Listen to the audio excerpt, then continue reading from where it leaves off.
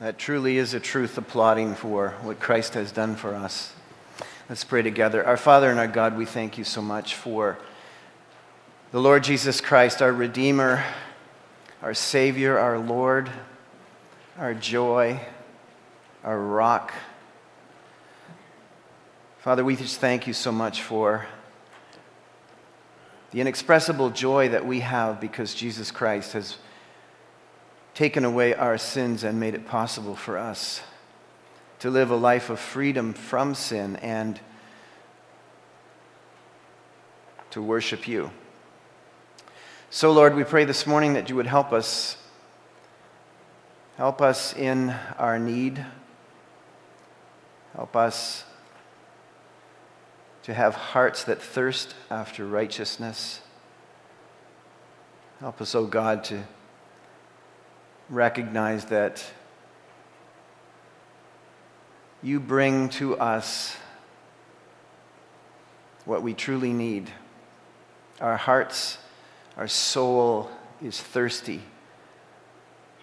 and can only be filled by you.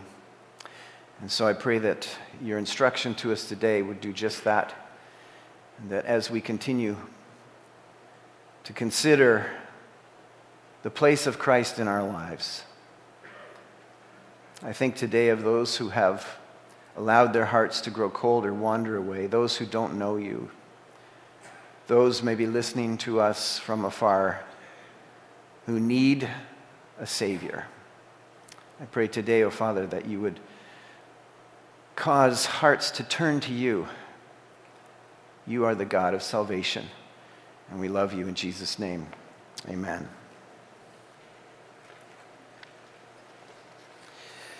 Well, has anybody here ever been scammed? Or attempted to be scammed? Is that not daily now? I mean, in the same day, I get a phone call that says, if I don't pay up, the CRA is going to come after me with a lawsuit. While getting a text from the CRA that says I have $324.19 of credit, I just have to press this hyperlink and my bank account, and they'll put it there. There's the grandparent scam, particularly grandmother scam. Call the grandmother.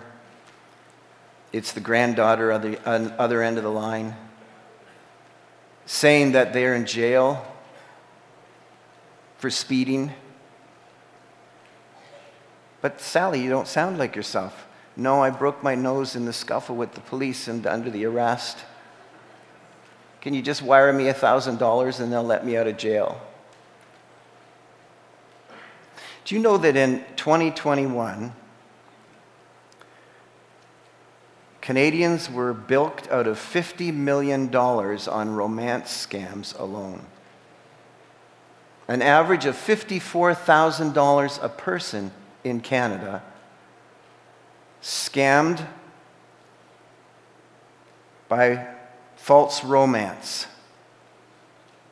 Loneliness is a very lucrative business.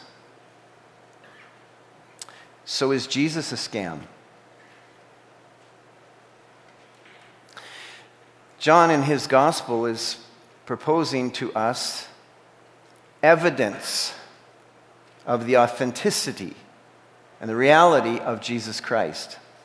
Would you turn in your Bibles to John chapter 4? We have been examining the evidence for the authenticity of Christ over this last number of weeks. We have been told that he's God's sacrifice. He's the bridegroom of Israel. Saved a wedding. Cleaned out the obstruction, clutter from the temple. Breathing worship back into that space. Schooling a religious leader by night on who he really is. Baptizing, but we find out not baptizing. And then in this interlude between John 3 and 4, at the end of John 3, the gospel writer forces a decision as he does throughout his gospel. In the verse 36 of John 3, it says this, "Whoever believes in the Son has eternal life. But whoever rejects the Son will not see life, for God's wrath remains on him." That is a decision point, declaration. To all humanity, either you're for Christ or you're against Christ. And if you are for Christ, you have eternal life. If you are against Christ, you do not have eternal life, and the wrath of God remains on you. And this gospel, it seeks to bring us to a recognition of who Jesus is, that you might believe that he is the Christ, the Messiah, the Savior, the one who can grant you eternal life, and that by believing you might have life in his name.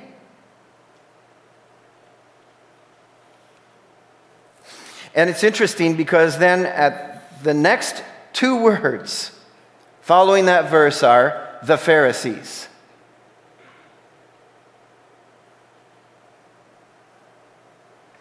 Whoever rejects the Son will not see life, for the wrath of God remains on him.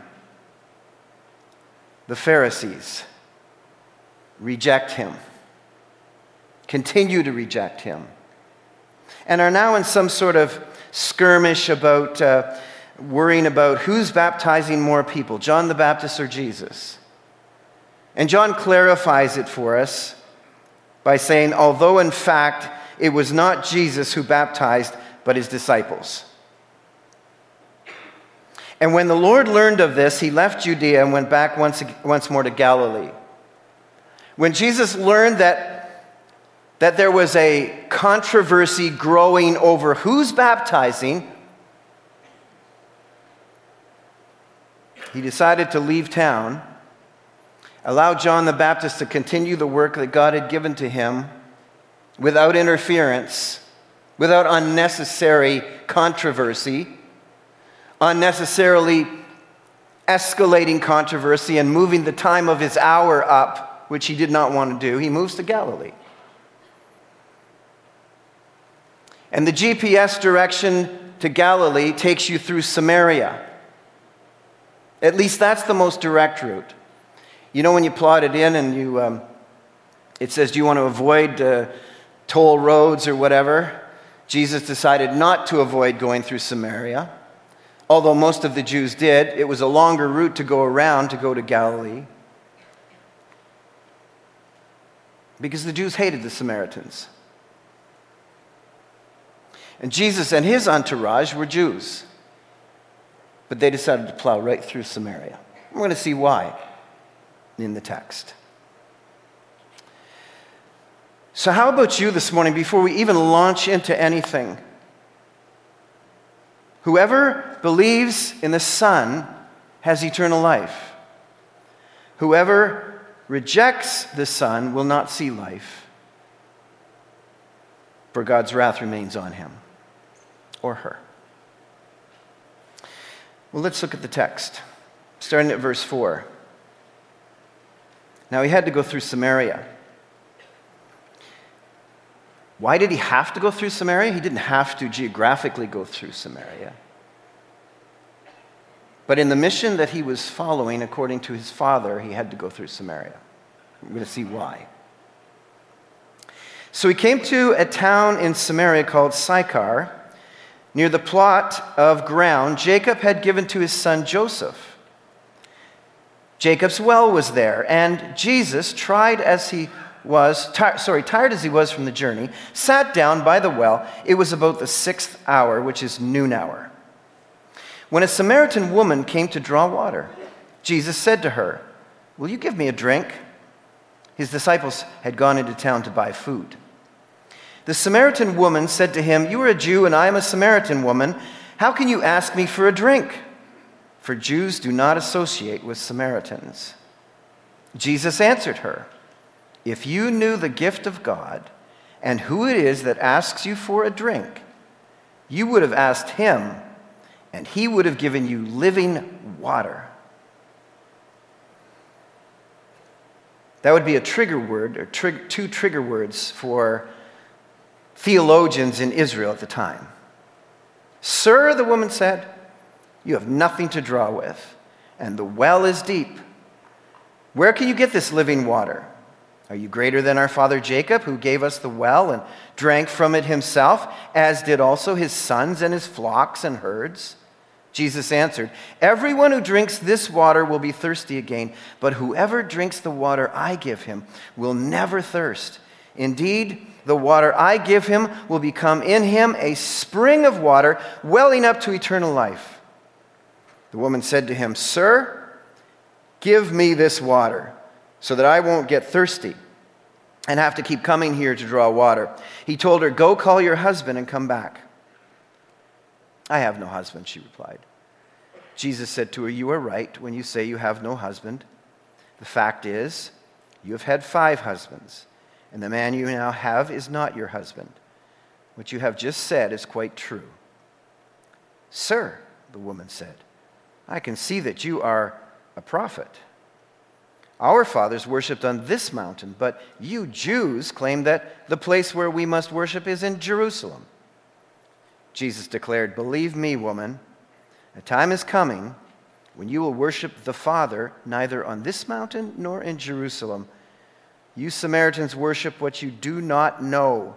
We worship what we do know, for salvation is from the Jews. Yet, a time is coming and has now come when the true worshipers will worship the Father in spirit and truth, for they are the kind of worshipers the Father seeks. God is spirit, and his worshipers must worship in spirit and in truth. The woman said, I know that Messiah, called Christ, is coming. When he comes, he will explain everything to us. Then Jesus declared, I who speak to you am he. Just then his disciples returned and were surprised to find him talking with a woman. But no one asked, What do you want? Or why are you talking with her? Then, leaving her water jar, the woman went back to the town and said to the people, Come, see a man who told me everything I ever did. Could this be the Christ? They came out of the town and made their way toward him. Meanwhile, his disciples urged him, Rabbi, eat something. But he said to them, I have food to eat that you know nothing about. Then his disciples said to each other, Could someone have brought him food? My food, said Jesus, is to do the will of him who sent me and to finish his work. Do you not say 4 months more and then the harvest? I tell you, open your eyes and look at the fields. They are ripe for harvest. Even now the reaper draws his wages. Even now he harvests the crop for eternal life, so that the sower and the reaper may be glad together. Thus the saying, one sows and another reaps, is true. I sent you to reap what you have not worked for. Others have done the hard work, and you have reaped the benefits of their labor. Many of the Samaritans from that town believed in him because of the woman's testimony. He told me everything I ever did. So when the Samaritans came to him, they urged him to stay with them, and he stayed 2 days. And because of his words, many more became believers. They said to the woman, We no longer believe just because of what you said. Now we have heard for ourselves, and we know that this man really is the Savior of the world. This is the word of God.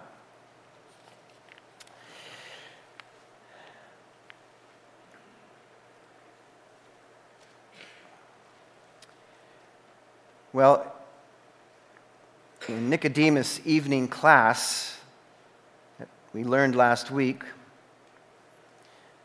how God has expressed his love for his human creation. He has made a way to be rescued from condemnation. He has made a way to be rescued from judgment. He has made a way to be rescued from his wrath. He has made a way to be rescued from your capital offense. Have you received that gift? Be commuted of your sins. His love isn't anything goes. It's Christ died for sinners. And throughout the Bible, throughout the Old Testament and New Testament, there are physical word pictures that appeal to our human senses, that help us to get a grasp of how we're to understand spiritual things. And some of them have to do with natural things like food and drink. And for instance, in the Old Testament, in Isaiah 55, verse 1, "Ho, everyone who thirsts, come to the waters. If you're thirsty, come to the waters. Come, eat, drink." The great ceremony of the church is to gather at the Lord's table and eat and drink as a symbol of our craving with thirst and with hunger the Lord God himself. And these pictures are to help us, because we're encased and trapped in physical bodies, to have some sort of understanding of how our spiritual senses are to desire and long for God. The theological word pictures you're about to encounter in this particular incident are not unique to the New Testament writers. They cover the span of the Scriptures, an invitation to fully desire God and be satisfied by Him and Him alone. I want you to see that as we set the stage here for the contrasting conversation that Jesus has with Nicodemus and then now with this Samaritan woman. He talks to the top of the spiritual intelligentsia of Israel, Nicodemus, and now he's going to talk to a Samaritan goodbye girl.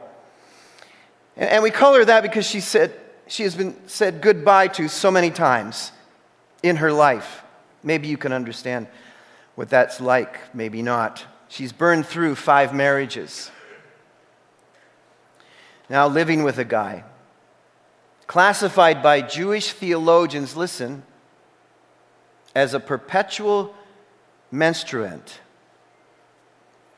When Jewish men looked at Samaritan women, they saw them as permanently in menstruation, which meant permanently unclean. So they called them perpetual menstruant. From the crib. So much did they loathe Samaritans. If you get a grip of Jesus and his disciples wandering through Samaria, even the disciples going and buying food in Samaria, is unthinkable. This is an impossible moment for anything good theologically to happen. This wasn't expected at all.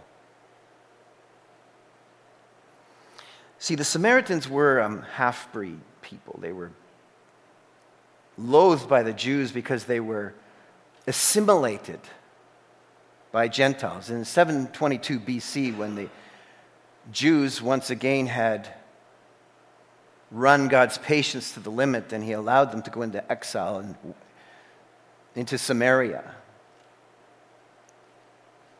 The Assyrians brought Babylonians and Medians to repopulate the area between Galilee and Judea.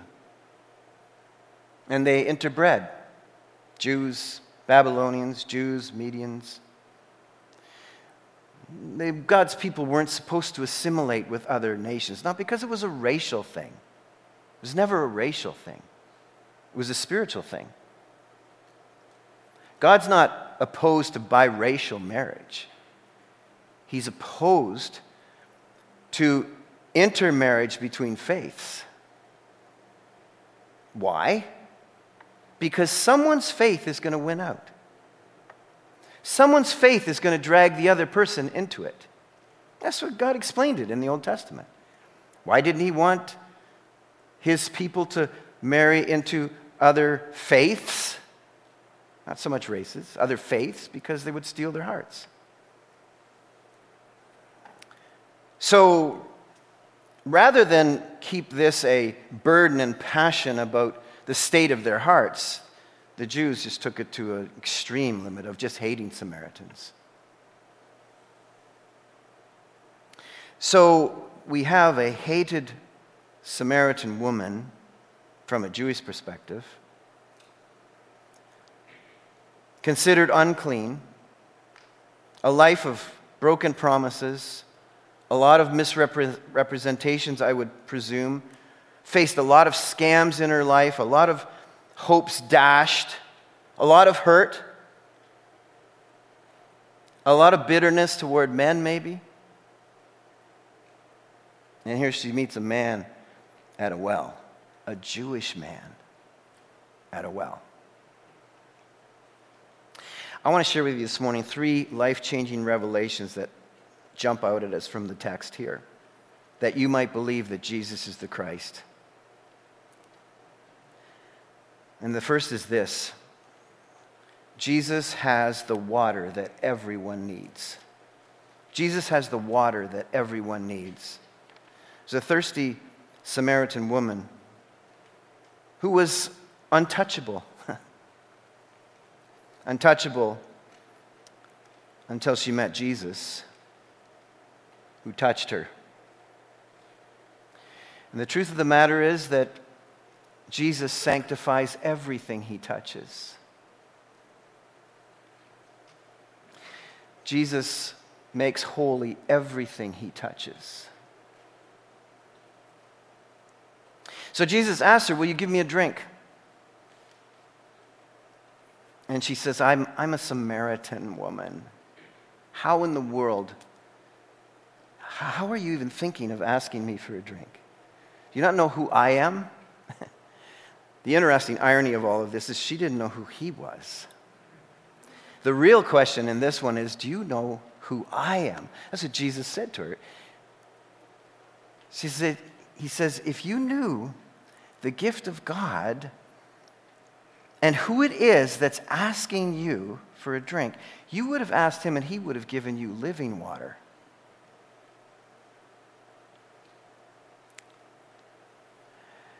How can Jesus be asking her this? So from her perspective, is this just another scam? Is this guy some sort of smooth talker, some sort of trickster? Because you've got no satchel to draw water, and this well is very deep, and you're suggesting that I could give you something? You don't have anything that I can see that you can give me. And I've heard this line before. I've heard it a few times, and I've got burned every time.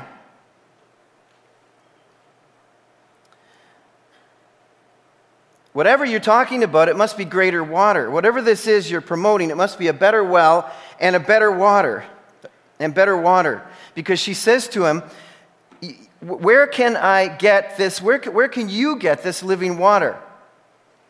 And then she asks another ironic question for we as an audience. Are you greater than our father Jacob? Well, it just so happens I am. But he resists that. We get to move along and watch the brilliance of Christ as he draws this suspicious from her perspective, woman into his life. In the same way as he draws us into his life. In the same way as he drew you into his life. In the same way, anyone who's skeptical here this morning, he will draw you into his life. Patiently. Kindly, compassionately, carefully, lovingly. She says, are you greater than our father Jacob? Which is kind of fascinating here because Jacob's other name is what? Israel. You think you're so special, you Jews. I'll have you know that our father is Israel.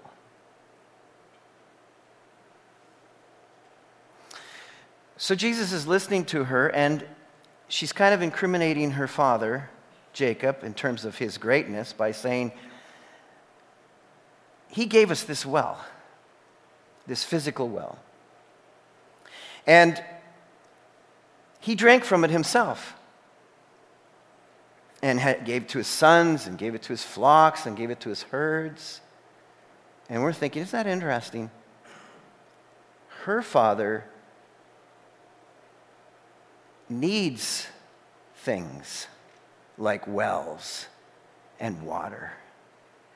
The one she's talking to creates things, needs nothing. Later says, my food is to do the will of my Father. You know nothing of the food that I have. And so she's building the case. Why wouldn't he give us this water that you're talking about? I mean, are you greater than him?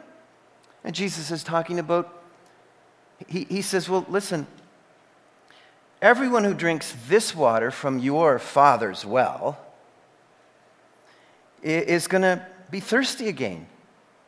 But whoever drinks from the well that I give, whoever drinks the water that I give him, will never thirst. Indeed, the water I give him will become in him a spring of water welling up with eternal life, welling up to eternal life. I'm talking about permanently thirst-quenching water. I'm talking about living water. Water that will enable you to live forever and never be thirsty. Now, where would Jesus get such an idea? Oh, I don't know. Maybe the Old Testament? Maybe the prophecies, the Messianic age prophecies? Such as, for instance, Isaiah 49, verse 8 and 10. In the day of salvation, I have helped you. Listen, they will not hunger or thirst, for he who has compassion on them will guide them and will lead them to springs of water. See, the disadvantage that she was at is the Samaritans paid no attention to anything beyond the Pentateuch, the first 5 books of Moses. And even the first 5 books of Moses that they had were tampered with. Okay? So she doesn't have Isaiah. She doesn't have Jeremiah. She doesn't have Zechariah. But the Pharisees did. The theologians did. The ones he had already been teaching did. Or, for instance, Zechariah 14:8, and it will be in that day that springs of living waters will flow out of Jerusalem. The Messianic age. What is the expectation of Messiah? What should we be looking for? What kinds of things should we be anticipating? When the real Messiah comes, we should be anticipating living waters. And Jeremiah defines it for us in Jeremiah 17:13. O Yahweh, the hope of Israel, all who forsake you will be put to shame. Those who turn away on earth will be written down, because they have forsaken the fountain of living water, even Yahweh. You see that? It's defined for us. The prophet Jeremiah has defined living water for us. It's the living God himself. Jesus is offering to her God. And in offering to her God, he's offering to her the eternal life, the life of God, the life that God enjoys. That's what we're offered in being granted the salvation by Jesus Christ. We are offered not only eternal life, but we are offered the present life of God that he enjoys now. If you know Jesus Christ, you are living presently with the living waters of God that satisfies your soul.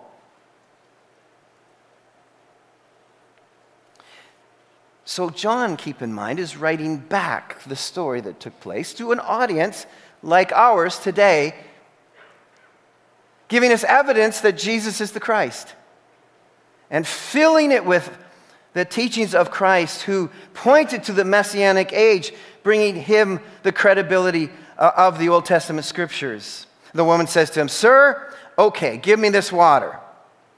Verse 15, so that I won't get thirsty and have to keep coming here to draw water. But I think as we read through this story, she's still pretty skeptical. Sure, go ahead. Give me this water that I'll never be thirsty again. Okay. You give me this water. You got nothing. Let's see it. Let's see what you can do. It's at this point that Jesus says to her, go and call your husband.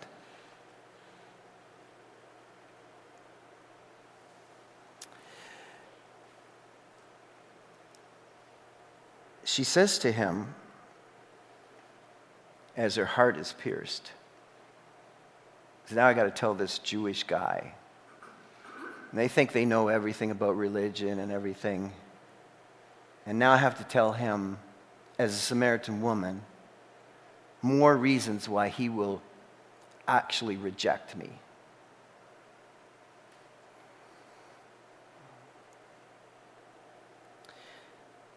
So she says to him, doesn't say she's had 5 husbands. She just says to him, I don't have a husband.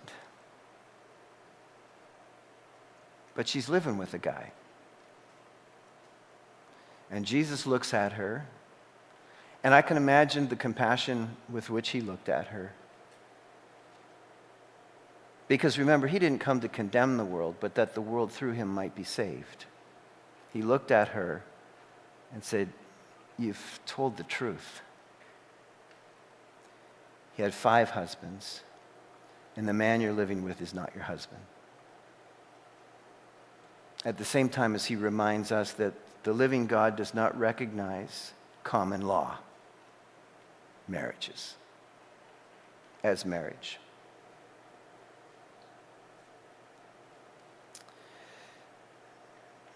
The reason Jesus reaches deep into her heart at this point is not to embarrass her or shame her,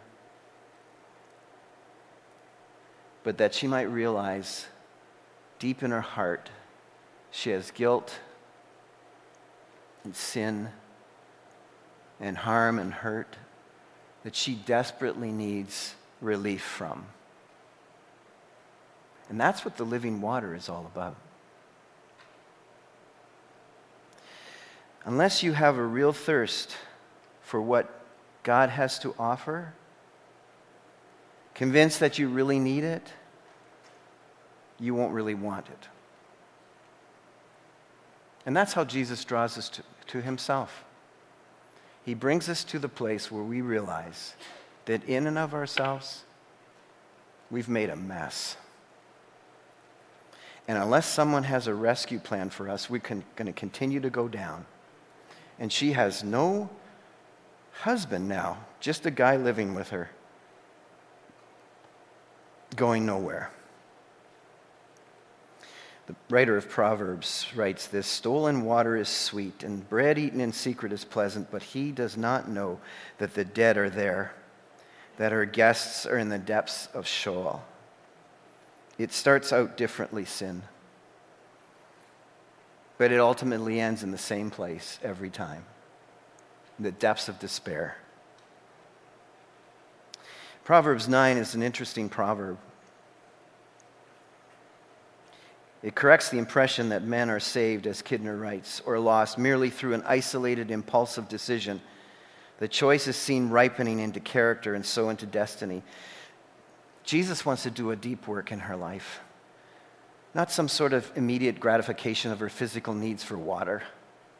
That's what she was about. Just give me water that I don't have to come back here at noontime when it's so hot. I'm here because I don't like the shame of when everybody else is around. They usually come earlier or later in the day when it's cooler. I have to come at noon because I can't take all the mocking, all the people looking down at me from the town. I can't take any more of it.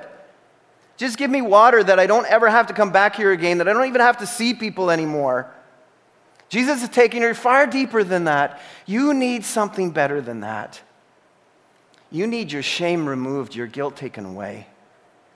You need to be made whole. She's still not ready, though. She decides to create a diversion when she hears that he knows. I can see that you are a prophet. Literally, she's saying, I can see that you are the prophet. The only prophet that she would have known of, because they didn't have, as I told you, after the Pentateuch, they didn't have anything. The only prophet she knew was Moses. And the promise that there was going to be a prophet like Moses who would be the Messiah. So she's starting to move in this direction, say, like, is this possible? Because so she decides to change the subject, as so often happens. She changes the topic to her personal life to say, well, you know what, maybe I should tell you about my religion. And I'm confused about my religion versus your religion. My religion says we have to worship here at Mount Gerizim. Your religion says we have to worship at Jerusalem. I don't know what to believe. People have been kicking me around my whole life. What am I supposed to believe? Isn't that the question that people have out there? Why are there so many religions? Why are there so many churches? Why are there so many different churches? Which one is right? Who's telling the truth? Where are these all scams? What are these? And Jesus reveals to her, secondly, the worship that everyone must offer. He tells her first about the water that everyone needs, which is living water. Now he's telling her about the worship that everyone must offer. Do you notice what she says here? Our fathers worshipped on this mountain. That's a key to understanding where her heart lies, who she follows. She follows tradition. Our fathers, my culture, the way I was raised, the way I was brought up. Isn't that the state of our world? Isn't that the way it is? Doesn't it make sense? Children are brought up in homes. Homes teach them traditions. They follow traditions. You want to answer the question of why are there so many religions? Why are there so many churches? Why are there so many things? Because there's so many people with all of their own ideas. And they offer them to their children, their strange ideas, and they raise their children with their traditions. Well, this is what our fathers worship. This is what I believe. This is what I've been taught. I mean, the argument can be put back to us as well. But we're going to see what Jesus does with it. Because this is what we need to understand. Our fathers, this mountain, but you Jews there. So Jesus, of course, says, it sounds close enough for me. And since God is a God of love, good enough. Good try. You're in. Because all religions are going in the same direction anyway. Is that what Jesus does? No, he does not. Jesus, you see what Jesus says? You're talking about our fathers. In verse 21, he says, but I'm talking about the Father. This is the confidence we have. There is one God in the universe. There is one God, Creator God. The Creator Father. And Jesus said, well, this is what the Father says. You Samaritans worship what you do not know. Jesus had no problem saying to her, your religion is ignorant. Your religion is based on ignorance. Your religion is based upon what you do not know. But I am telling you what I do know. I'm telling you that I know. I'm telling you that what I know is exclusive, not inclusive. And I know because I know the Father. If your religion is your own version of Scripture and selected omissions, your religion is ignorance. That's what he's literally saying to her. Your religion is your own version of Scripture. You have the 5 books of Moses, and you eliminate everything else. And that's tainted as well. You've omitted. So your religion is ignorance. You say this, I say I believe, I think this, God thinks this. Listen, here's the defining marks of true religion, he says. You will worship in spirit and truth. That combination is indivisible. The Spirit and truth. In Ezekiel 36,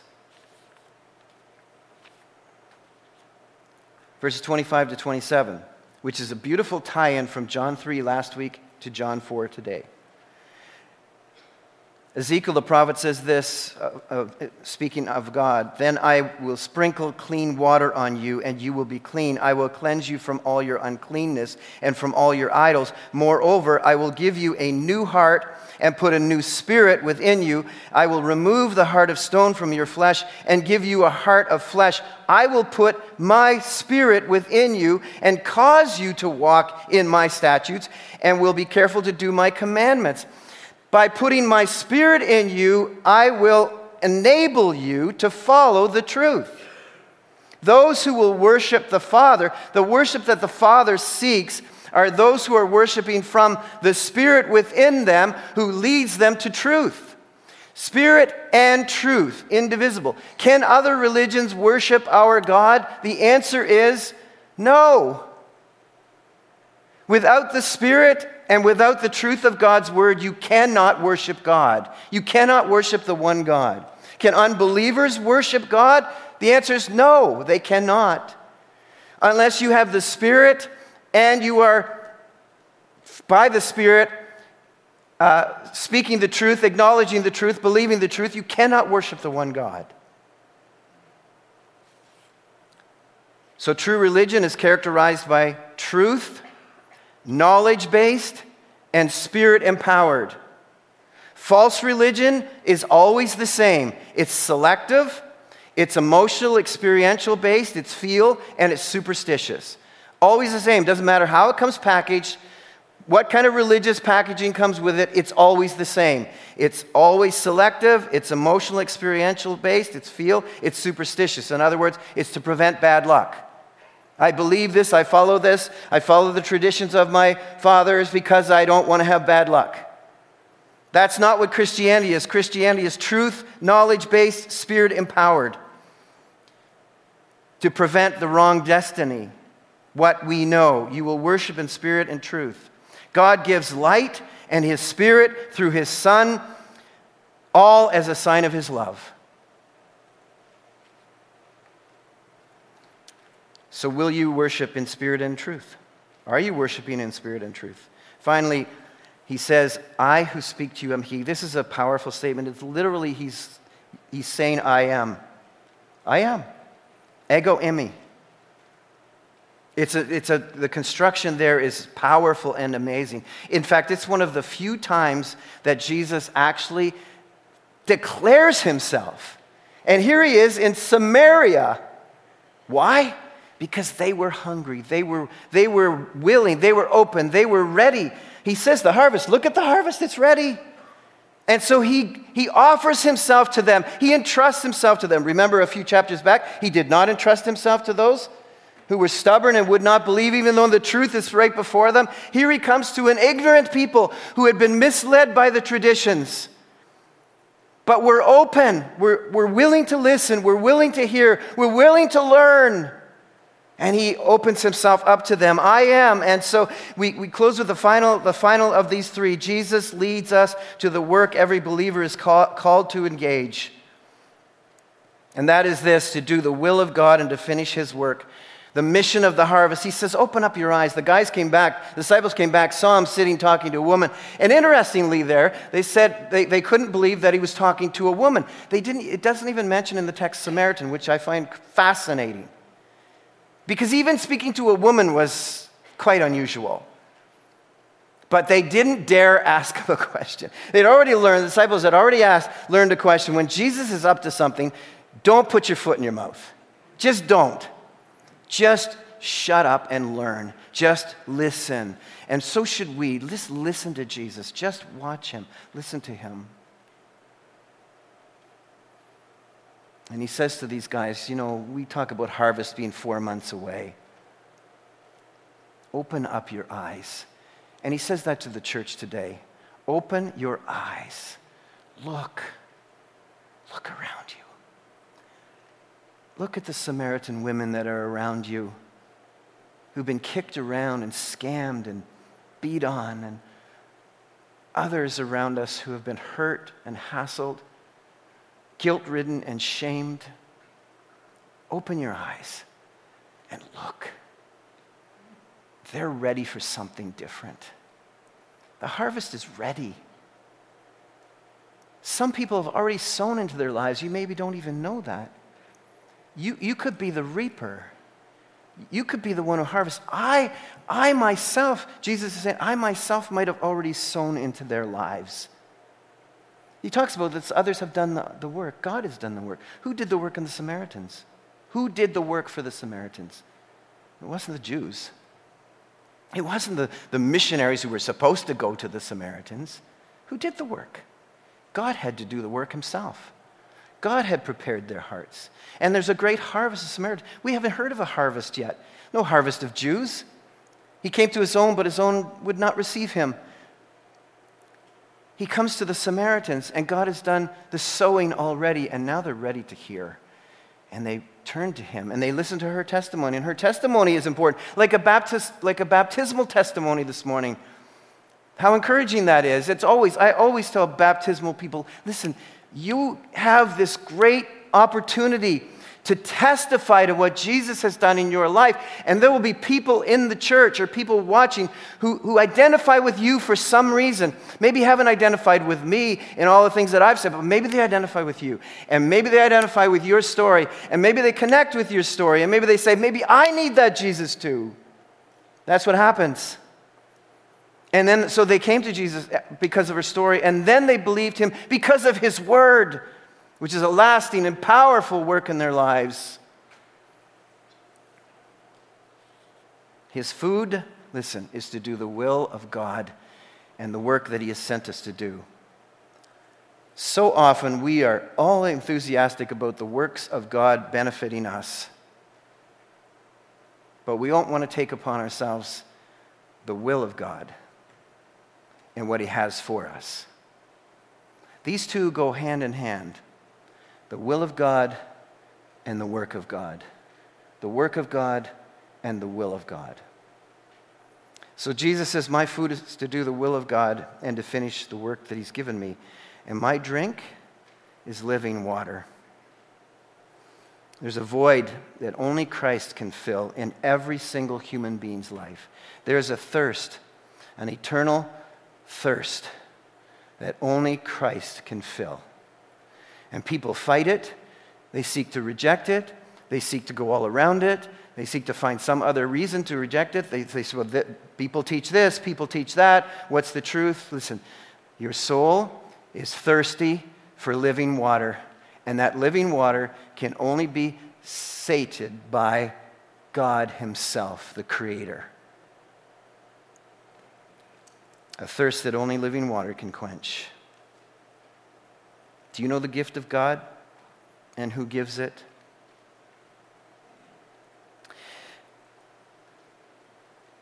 Jesus gives us truth to believe, a spirit to receive, work to do, and his will to embrace. Spirit and truth. Father, I pray this morning, and thank you for the revelation of Jesus Christ, Messiah, Savior, Lord, the one who can give living water that we take and never thirst again, because he is the living water. He is very God, Yahweh, Jehovah, God, who enables us